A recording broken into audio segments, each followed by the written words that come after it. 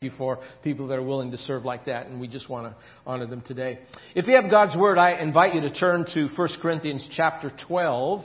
And so we're talking about being prepared. And of course, last week we kind of began this series. We launched this series, and it was the big view, so to speak. And then we're beginning to kind of focus down a little bit, zero in a little bit in regards to ministry here at Mission Church of the Nazarene.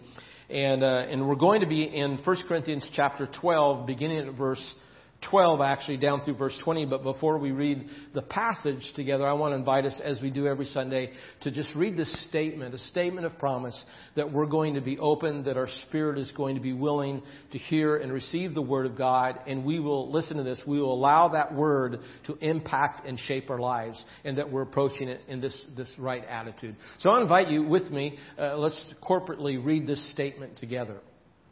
I'm about to study the incorruptible and inerrant Word of God. I open my heart to God's message. I humble my mind to His wisdom, and I rest my hopes on His grace. I will accept its rebukes with repentance. I will rejoice in its truth by faith and trust in its promises that can never fail. I can be what it says I can be. I can do what it says I can do. I can change what it says I can change.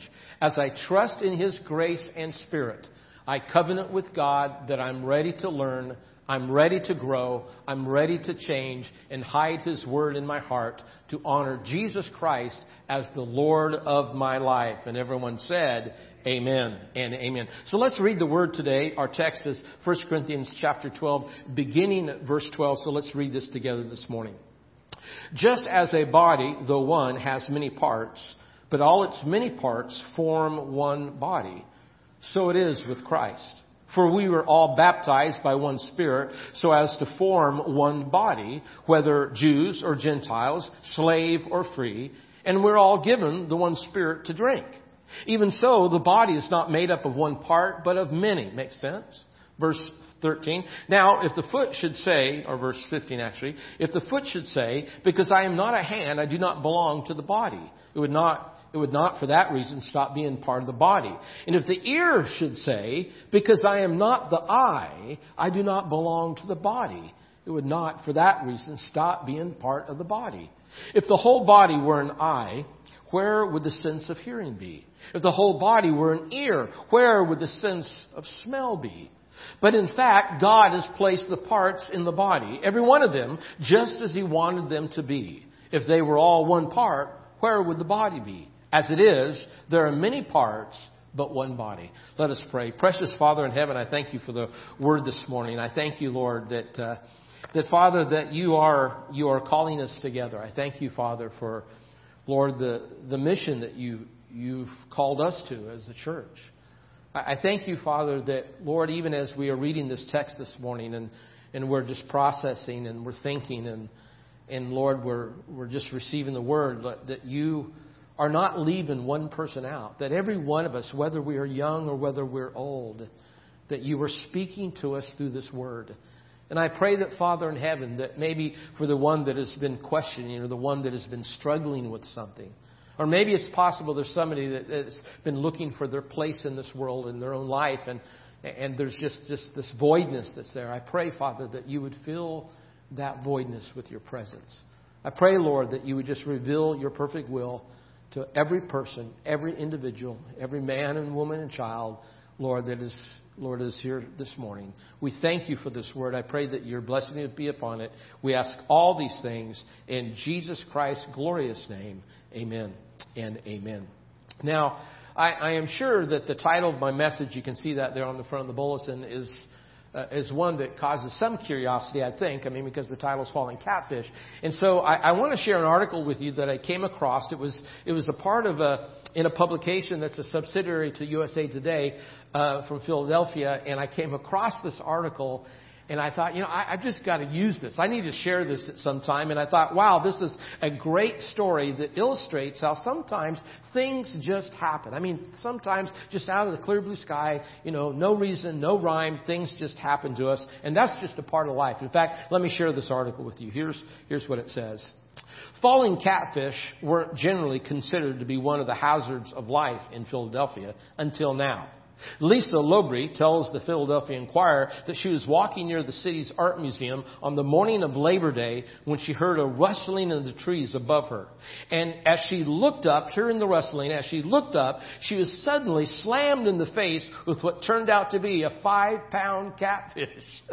Can you imagine what shock? I mean, right there in the middle of the city, of all places, she glances up, hears the rustling, and then she gets hit with this catfish. Well, witnesses saw a bird, possibly a hawk or an eagle, flying away. The bird had apparently dropped the fish, which fell more than 50 feet through the tree branches before hitting Labrie, who was left with a cut on her face. Quote, I think it might have been head, face, and neck shot more likely because I smelled so bad afterwards. I smelled disgusting. Labrie tells CBS Philly, she adds that she can see the humor in it now, though it wasn't so funny at the time. It could have been much worse, she says. What if it hit a child? It was not a fun experience, but there are so many worse things that could have happened. It's probably one of the strangest things that has ever happened to me in my entire life. She goes on to say that she did a lot of fishing growing up in Colorado. She still loves to fish, but this was the first catfish that she ever caught. I mean, I can imagine. I'm trying to imagine what the shock would be like as she looked up there in the middle of the city and all of a sudden she's hit with this catfish. No rhyme, no reason. Things just happen sometimes. But when it comes to the local church, last week it was the MAC review. We were looking at, the church universal and the crisis the church is facing and decline and the young people that are leaving the church and all that. And now we are kind of zeroing down to the local church. And when it comes to the local church, it does not just happen. The local church it's not an accident. It's not like, all of a sudden there is now Mission Church of the Nazarene. But in fact, that there was a time when there were people that began to talk about the idea of launching a church. They began to dream about the idea that there needs to be this church that was called Mission Valley Church of the Nazarene. And there was a time that those people got together and they bought real estate and they began to plan and they had some blueprints made and they put in the brick and the mortar and the sheetrock and the lights and the staging, and all of a sudden ministry was launched. You see, church does not just happen. And if that is the case, if that is our premise this morning, then we need to ask the big question. And the big question is then, why are we having church? Why are we doing what we're doing this morning? Why even participate? Why even come here together and gather as we're gathering and have worship? And why even as we did this morning with this precious ceremony in Emily, why do we have membership? Why even take the time to become a member of the local body of Christ? Now, let me say, as far as, people go, especially in this Western world, we're not afraid or we're not against memberships. In fact, look how many people stand in line to join Costco. Look how people rush to go to that place because, they know they're going to get the big discount, or people that rush to Crunch Gym or some kind of, workout center because they want to work out, and they sign contracts and they go into covenants together and they become members. And you see, people are not averted to membership like people that join country clubs. So why then do people pull back when it comes to church? Experts say, I did some research on that, and experts say that more likely church membership is not defined well enough as these other entities. You know exactly what you're going to get. Oh, it's the silver package or it's the gold package. And then they define what you're going to get because of your membership, and you pay the membership and you really understand. But then when it comes to membership of the body of Christ, there's this kind of ambiguity that goes with it. And hence, that's why we come to 1 Corinthians chapter 12 here, beginning at verse 20. And we have this text this morning because it's talking about, what does it mean to be a part of the member of a body of Christ?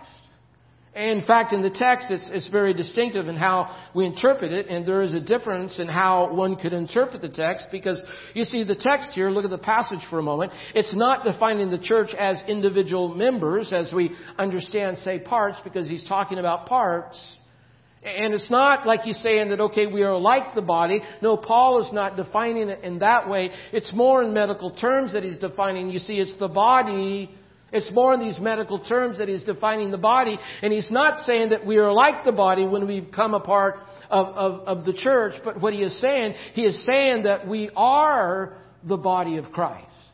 That we are the body of Christ, and that when we begin to go through the process of understanding who our Creator is, and then redemption begins to hit our soul, and Christ becomes a part of our life, and we repent of our sin and ask Jesus into our heart, and hallelujah, God redeems us, then all of a sudden we are part of the body, a part of the body of Christ, and we are welcomed in that body, and we are adopted into the body, and we are joint heirs with Jesus Christ in the body. Amen.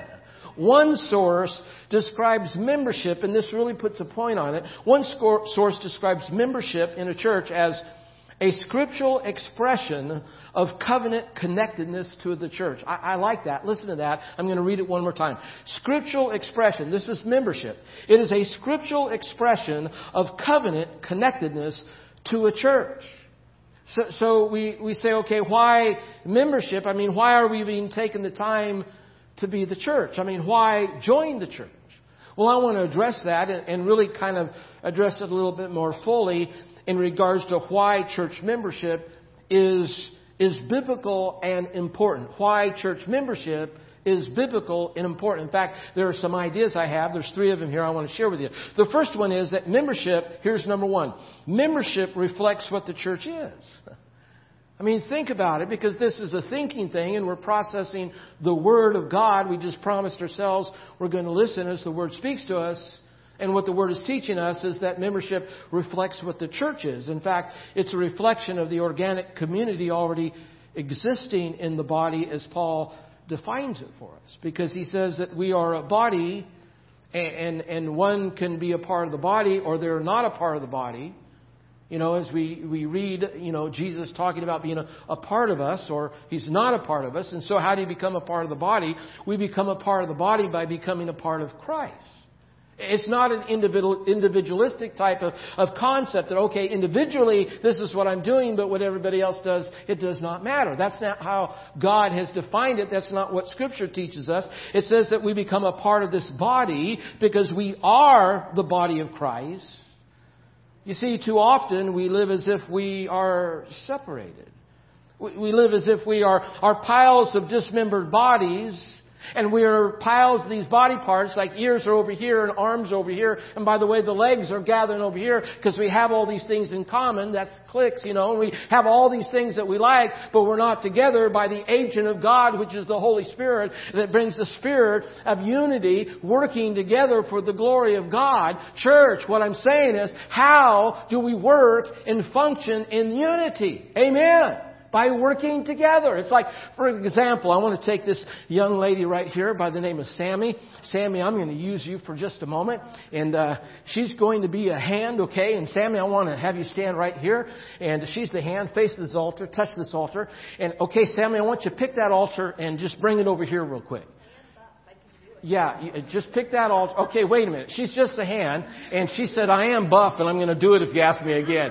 But yet there's more that's to this. Let's get another hand, this young man right here. I'm going to have this man come up here, and you're going to be a hand, and you're going to be right here. And then I need another foot. Who will be a foot for me? Shane, come up here, be a foot, and then the guy behind him, come on up here and be a foot. And I'm going to have a foot stand right here, and another foot stand over here on the other side, over there. And now, as the body, on the count of 3, you're going to move it over here. 1, 2, 3. Lift it up. Okay. You bring it over here. Okay. Go ahead and sit it down right there. All right. Give them a hand right now. Give them a hand for helping us function like the body of Christ in the way that really Paul is defining that body, in the way that the spiritual body should work for the glory of God in His kingdom at work in this world.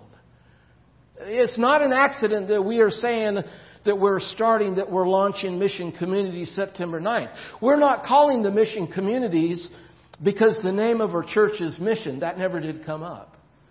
We are calling our Sunday school classes, our Bible studies, our small groups, any people group that meets together, we are calling the Mission Communities because we are the body of Christ on mission together for the glory of God. Amen. And so God has called us to be the body of Christ and to work in and for His mission, for His glory. And this might be meddling just a little bit, but let me say it anyways. To reject the value of membership is to deny what God has already established in facts. Because we are the body of Christ. Amen. We are the body of Christ together. We are the body, again, in that medical sense, that God has created as we become a part of His kingdom. So membership reflects what the church is. The second idea is the Bible teaches covenant community. That's up there on the screen there. The Bible teaches covenant community, and covenant is beyond a promise. Covenant means, or it'd say promise. But covenant, you see, is a contract. You see, it's an oath. It is this commitment that we move into, this agreement that we move into, that we are called to covenant community according to the Word of God when Christ becomes a part of our life and we become a part of Christ. And I love the way that Paul addresses this, because he addresses the trouble in the text, and then we see that in life. Sometimes, usually when there's trouble in the text, there's trouble in real life, and then there's an answer in the text as there is an answer in real life, which is Jesus Christ. And in the trouble in the text, Paul identifies that the church at Corinth, they were putting people out of the body. They were putting people out of the body, and so there was some confusion here in regards to these teachings about being a part of the body. Because we are part of the body when we are part of Christ. And the pastor does not decide whether you're part of the body. The Church of the Nazarene, I probably shouldn't have said that. The Church of the Nazarene doesn't decide whether you're part of the body. You see, it's Jesus Christ that decides when you're part of the body. And you see, that's what membership means, as we just went through that ceremony this morning. Amen. And so we recognize it's difficult to get around the Scripture when it talks about being, brought into the body, but yet there are those that are not part of the body. But yet, for so many churches, there's no way that we understand where we stand, because there's so much confusion on this, and there's a lack of understanding what it means to be a part of the body of Christ. Because in some congregations there's a lot of flexibility, and some congregations there's no flexibility. Some groups of people there's all these standards, and some groups there's no standards at all. No wonder people are not running to be a part of the church. And so we come to the New Testament, remember, faithful to the Word. We come to the New Testament, and it identifies that there is a belonging, there is this covenant that we are in, that we enter into when we become a part of Christ, and Christ becomes a part of us. And now we are members of this covenant community that God has called us to. And so membership into the body of Christ, it means something. Amen. It means something, because we are part of this body that's in covenant in the name of Christ. And God shows us this, and the Scripture teaches us this. But then there's the third thought here. And man, dare I miss this thought. Here's the third thought. Listen to this.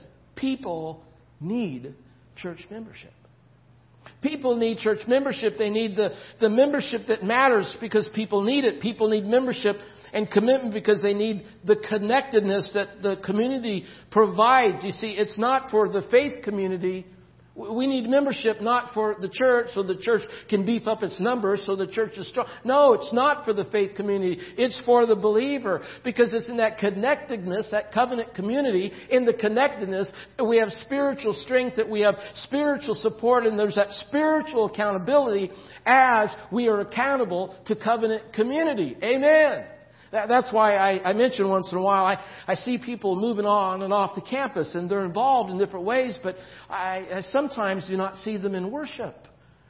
This is covenant community. This is how we serve. We serve in worship. And I challenge people that are just maybe kind of dipping their toe in the water to go ahead and jump in and be a part of the covenant community for the glory of God. Amen. And as the body, you can play a role in encouraging them and loving them and inviting them to be a part of this covenant community. And I believe God will be glorified in that. So this is not just for the sake of faith community, but it's also for the sake of the individuals. Now, I mentioned something. I want to kind of go back to it. And that is this idea of individualism, or the individualistic type of Christianity that sometimes that people pursue. And I need to say this about that. It's a damaging pursuit. The individualistic faith is a damaging pursuit. And at the end of the day, you see, we are redeemed together. And we are placed in the body of Christ. And the Bible specifically says that He has redeemed us and He's transformed us, those that are in Christ, as we read in Colossians chapter 1. He has transformed us from the domain of darkness into the kingdom of the Son that He loves. Hallelujah. He's transformed us. He's transferred us into the kingdom of the Son that He loves. And the kingdom has a king. And the kingdom has constituents. And the kingdom has a realm. And the realm is the kingdom of God. Amen. That functions as God's people. What am I saying? What is the gist of the message? Is membership matters. Membership matters. God makes us a part of His larger family when we're born again. And Scripture also affirms that we should covenant to a local body of believers. And in covenant, then there's the accountability, and there's the follow-through, and there's the godly principles, and there's the standards, because we're in this covenant community. And so what does membership mean? It means being the church. It means being the church, which means spiritual leadership. So in spiritual leadership, setting the standard, you say, well, Pastor, what are you saying? I'm saying there are leaders here. There are board members here. There are Sunday school teachers. And we are called to spiritual leadership as members of the Church of Jesus Christ. Amen. So how do we understand that? I mean, how do we process that? Well, for us to do so, I'd like to just share some big ideas from big men. Not this man or anybody in the church, but from Scripture. Some big ideas from big men. I just like the way that sounds. Big ideas from big men. And here's the first big man. The first big man, of course, is Jesus. And the spiritual leadership that Jesus shows us is that spiritual leadership, if you're filling in the blank there, the line, spiritual leadership keeps the main thing the main thing. Spiritual leadership keeps the main thing the main thing. Man, nobody had friends like Jesus. Nobody had following like Jesus and the loyalty that Jesus had. But also, nobody had been rejected like Jesus. Nobody was abused like Jesus. Jesus lived on the mountaintop in the darkest valley. Man, if anybody set the tone and set the pace, Jesus showed us how to keep the main thing, because His eye was on the cross. And He went to Calvary. And He died for us. He died for you. And He had all these distractions. But He kept His mind and His eye on the cross. He kept the main thing the main thing. Spiritual leadership, you see, keeps the main thing the main thing. And if it's the mission, and it is, by the way, then that means we keep the mission the main thing. I mean, all these other things, there's lots of justification and interest that we have as far as church goes. But the main thing is Jesus Christ and Him crucified and lifted up. Amen. That's the first lesson. Another lesson from a big man with a big idea. Number 2. Here's number 2 if you're filling in the blanks. Spiritual leadership can work from a low position as well as a high position. Did you catch that? A low position as well as a high position. I mean, Joseph. He's the big man. Joseph, the man of coat of many colors. And he was sold into slavery, remember? And then out of slavery, he stayed faithful to God. And then he was raised up into leadership. And then he was betrayed, and Potiphar's wife lied about him. And then ended up in jail. But he was faithful to God. Then he was raised up again. What an example that spiritual leadership can work from a low position as well as a high position. And I don't know where you're at right now. And I don't know, maybe you're down on yourself. Maybe you're up on yourself. But I encourage you to know that spiritual leadership understands that God will work from a low position and He work from a high position. And He can work, and He works through you, and the spiritual leader, we are called to that. Amen. So spiritual leadership can work from a low position as well as a high. Number 3, spiritual leadership hears the voice of God and sees the vision. And of course, the big man on campus is Abraham. In fact, we named our youngest son Abram. I love that name. Father of many, that's what it means. And yet Abraham, he was the man that was the father. He was not only the father of many, but he was the man that heard the voice of God. He had the vision of God. And it's exciting to have a vision. It's exciting to see the vision that God has given us as a church to seek and to serve and to reach those in this world for Jesus Christ.